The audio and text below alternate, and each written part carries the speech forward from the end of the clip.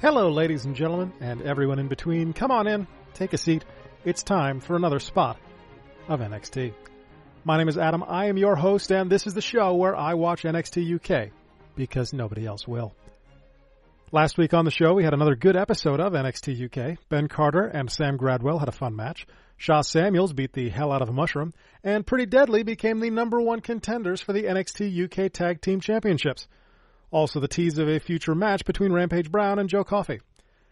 This week we've been promised Nina Samuels versus Xia Brookside, as well as another Cruiserweight Championship Open Challenge. I doubt Trent Seven has dropped the weight just yet, but you never know.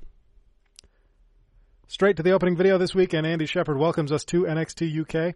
He says the last year has taken an emotional toll on all of us. Nigel concurs and promises that everyone in NXT UK will try their absolute best. Odd interlude, but sure, thanks. Thanks, guys. Enter Xia Brookside for our first match. As mentioned, she's taking on Nina Samuels this week. Hopefully Nina leaves her luggage at home this time. I wrote that as a joke, but no. Nina enters accompanied by a PA who is struggling to move all of her luggage to the entrance. Fun. The bell rings, they circle. Nina points out the luggage, telling Xia that she should be the PA. Fun. Xia takes the head, and Nina struggles, eventually shoving her back into a corner to free herself. Nina misses a boot, and Xia takes the waist. She eventually settles for a double leg trip that looks awful as hell. Then she tries to remove Nina's arm from its socket. Nina takes the advantage with a reverse suplex, then she lays boots in a couple of corners. Brookside attempts to fight back, countering a slam into a roll-up for two, but Samuels continues with the boots, then a leg lock into a cover for one. Rear chinlock by Samuels turned into an armbar of sorts, again with the bags, and Xia fights to her feet, but gets sent into the corner. Up top, Nina hits a kick to the face, then carries her off, but Xia again works her way free. Brookside catches a punch and hits a series of forearm strikes to the chest. Broken wings, then a facebuster, and that's a 2 count for Brookside. Brookside awkwardly charges in and gets dropped on the middle rope. Nina cartwheels and gets drop-kicked herself. We go outside for a Hurricane Rana from Xia, then Nina avoids a running charge into the stairs. Nina grabs luggage and awkwardly throws it across the ring. The referee follows the suitcase, so Nina strikes Xia in the face with a clutch, and that's the 3 count. Okay, sure. Nina celebrates. Brookside sells like she's been blinded. This whole thing is weird. Backstage, a disembodied voice talks to Sid Scala about when the tag title match will be. Scala does not know. Jordan Devlin enters to ask who his opponent is this evening. He complains that he texted Sid to ask, and now it's showtime and he hasn't gotten an answer. Isn't that the point of an open challenge? That you don't know who your opponent will be until they come out? Anyway, when we come back, the disembodied voice has found Jack Stars. Jack believes he's on a roll, which... why? Then Sid steals him. They talk behind a door where we cannot hear. Nigel suggests that Sid has asked Jack to be Devlin's opponent, and we go to the ring for Mr. Mushroom. He is taking on Joseph Connors, who is accompanied to the ring by his sugar mama, Ginny. We start with a lockup and a break, then a lockup, and Connors takes the neck. They throw each other around, then Connors gets a quick roll-up for 2. Back to the head goes Connors. Morrell fights out and drop-kicks Connors, who rolls to the floor for a break. Ginny gives him a motivational speech, and Connors heads back in. He takes Morrell over by the arm and works the wrist. Morrell tries to acrobat out, but Connors takes him down by the hair and then drives him headfirst into the bottom buckle, then the top, then some vicious strikes, and a hard short-arm clothesline out of the corner for a 2. Snapmare into a crucifix for 2, then a lateral press for 2, off the ropes for an interesting backbreaker from Connors, which gets another 2. Morrell tries to fight back again, goes off the ropes, gets a solid headbutt to the gut. Morrell with a sunset flip off an Irish whip, and that's the start of his comeback. Acrobatics, then a hip toss into a lateral press for 2. Morrell goes up top. Connors hits the canvas before Morrell even leaves the buckles, but he still does a somersault in midair for the fuck of it. Back and forth, and Connors with a hard DDT. Then a vicious-looking straitjacket neckbreaker, which is apparently his new finisher because it pins Morrell for 3. Man, that Josh Morrell, he doesn't win a lot of matches, but he sure is a fun guy. I will not apologize for that. From there, we go to a vignette on Shaw Samuels. Being a butcher apparently makes him perfectly skilled to be a professional wrestler. He also wants us to know that he's not trying to be the best technician or the most in shape. He's a fighter. When we come back, Xia Brookside is looking for Sid Scala. She demands a rematch with Nina. He says he'll do his best, and we go to the ring for Ilya Dragunov. If Ilya is Russian, why is his catchphrase German? Anyway, Ilya is taking on Tyson T-Bone, whose entrance triggers a cutscene where Tyson says he's not scared of Ilya and that he's going to beat him. Bell rings, Ilya charges in with a boot, but Bone avoids it and takes Dragunov down.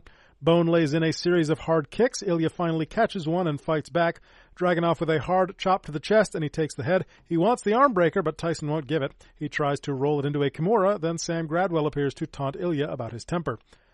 Dragunov locks in a hug, and we fight back to vertical. Bone elbows out and hits a slam and a diving knee as Gradwell continues to holler from ringside. Bone blocks a judo throw, then Dragunov takes the leg and trips Bone by putting his head under Bone's knee and standing up. Unique. I like it. This also serves to drop Bone right on his fucking neck.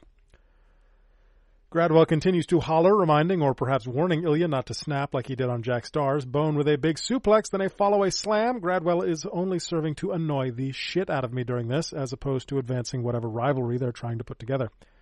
Bone wants a half Nelson. Dragunov breaks out. Bone puts it back on. Dragunov breaks out again. Off the ropes and a jumping kick from Ilya. Charging into the corner, Bone catches him and drops him with a side suplex. Ilya matrixes under a clothesline and hits a jumping enziguri. Finally, Bone gets the half Nelson suplex he was looking for, and Ilya rolls to the floor so Gradwell can yell at him closer up. Ilya goes to Gradwell. Bone chops Ilya in the back, and that's the snap. Dragunov takes Bone down, then throws him into the ring. We get arm trap elbows and the referee stoppage. And there you go. Gradwell continues to holler at him, telling him he should be ashamed of himself. So finally, Ilya goes after Gradwell. Gradwell retreats behind the barricade. Ilya somehow makes a cameraman put his camera down and run away. There's a bunch of referees and trainers that run out. Ilya goes to the back, and that's it. That was extremely unsatisfying. Backstage, Joe Coffey walks. He's up next, and we go to a vignette on Meiko Satomura. She arrives on NXT UK next week. When we come back, Sid is still trying to find someone to challenge Jordan Devlin. Why wouldn't these people want a cruiserweight title shot? This makes no sense to me. In the ring is Danny Jones, who's about to get his shit kicked in by Joe Coffey. The match begins. We lock up. Jones gets pushed to the ropes, and we break. Knuckle lock. Jones gets pushed to the ropes, and we break. Then Jones makes the mistake of slapping Coffey in the face, and Coffey beats the shit out of him. Pounce, big side slam, hard body strikes, and I'm guessing Danny Jones regrets a number of his life choices right now. Coffey taunts Jones and then slaps Jones, and this fires Jones up. Since when do job guys get fire-up spots? Coffey takes Jones over with a belly-to-belly, but Jones counters the lariat into an attempted backslide. This does not work because Coffey is huge. Jones wants a sleeper. This is blocked, so he hits an enziguri. Then he locks on the sleeper. Coffey finally throws him off, hits the Glasgow send-off, then what's best for the balls, and Joe Coffey is, unsurprisingly, your winner. Has anyone noticed how the Glasgow send-off and the Torpedo Moscow are basically the same thing? Coffey takes a microphone to talk to Rampage Brown. He tells him that if he wants to make a name for himself in NXT UK, that he has to hit someone so hard they don't want to get back up.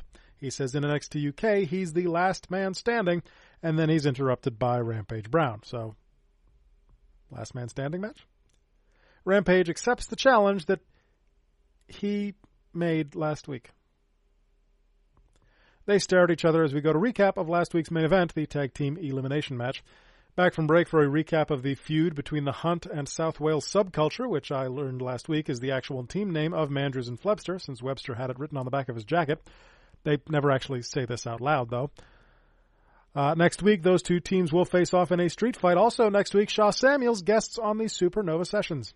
But right now it is main event time, as here comes NXT UK Cruiserweight Champion Jordan Devlin. Jordan grabs a mic and says that Sid's been running around all day trying to find him a challenger. Again, I ask, why does no one want a cruiserweight title shot? Jordan says he'll do it himself then and issues his open challenge. Andy says, well, who did Sid find? As though we hadn't just been told that Sid didn't find anyone. Bomber Dave Mastiff then answers the challenge. He is absolutely not a cruiserweight, and Jordan points this out. Dave takes the mic and says he knows that Jordan's just keeping the title warm for Trent Seven. Mastiff just wants to kick Devlin's head in. He shoves Devlin to the mat. The referee hits the ring, and I guess we've got ourselves a match. They circle until the referee remembers to remove the microphone from the ring, and then they lock up. Devlin takes the wrist. Mastiff reverses it and takes Devlin to the mat. Devlin takes it back, then grabs the head. Off the ropes, and the shoulder block from Devlin sends Mastiff into the ropes for a shoulder block of his own. Back and forth we go so Mastiff can show off his cartwheeling abilities, then he hits a senton and covers Jordan for 1. Mastiff grinds in a rear chinlock on the mat. Devlin breaks out with a jawbreaker. They strike back and forth. Devlin gets sent hard into the buckles, and Mastiff yells at him.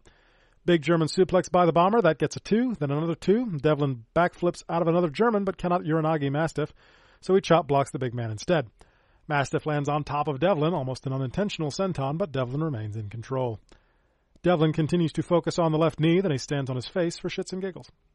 Mastiff briefly breaks free with a big chop, but the knee prevents him from staying on offense. Devlin actually lifts Mastiff onto the top rope, then nails a straight right to the jaw. Devlin tries to pull Mastiff off the corner, presumably into a Devlin side, but Mastiff blocks it and hits a diving shoulder block. Slugfest in the middle of the ring, Mastiff with a series of elbows, then into the ropes for a back body drop that Andy sells is a lot more impressive than it was. Big Beal across the ring by Mastiff, then an avalanche in the corner. Jordan gets whipped into the buckles again, and he sells over the top to the floor.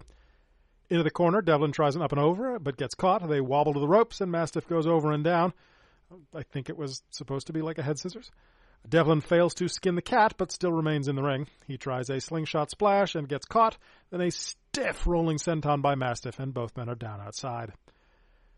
Referee up to an 8 count as Mastiff gets in. He only breaks the count, however, and then attempts to send Jordan into the void against the barricade, but Devlin moves, and Mastiff breaks through the barricade all by his lonesome. The referee begins to count again. Mastiff headbutts Devlin, which sends him into the ring at 7. Then Mastiff somehow breaks the count at 9 without actually getting into the ring. He hits a headbutt off the top and gets a 2 count. Devlin blocks another rolling senton by grabbing the top rope. Then he drop kicks the bad knee. Springboard cutter takes Mastiff down, and Devlin goes up top. A big 450 by Devlin, and that is the end of Dave Mastiff this evening. We get replays, we get celebration, then a bug tells us that Meiko Satomura debuts next week. You would think this would be something worth mentioning, but apparently it is not. It gets an on-screen title at the end of the vignette earlier, and a bug at the very end of the show, but doesn't get mentioned in the next week promo spot and is never said out loud at any point during the show. Odd.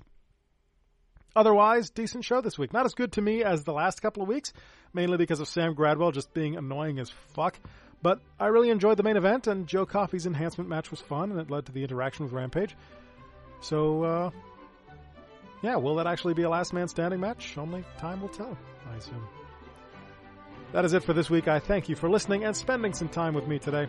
I am looking forward to the debut of Meiko Satomura next week, but until then, tea time's over, bitches. Get back to work.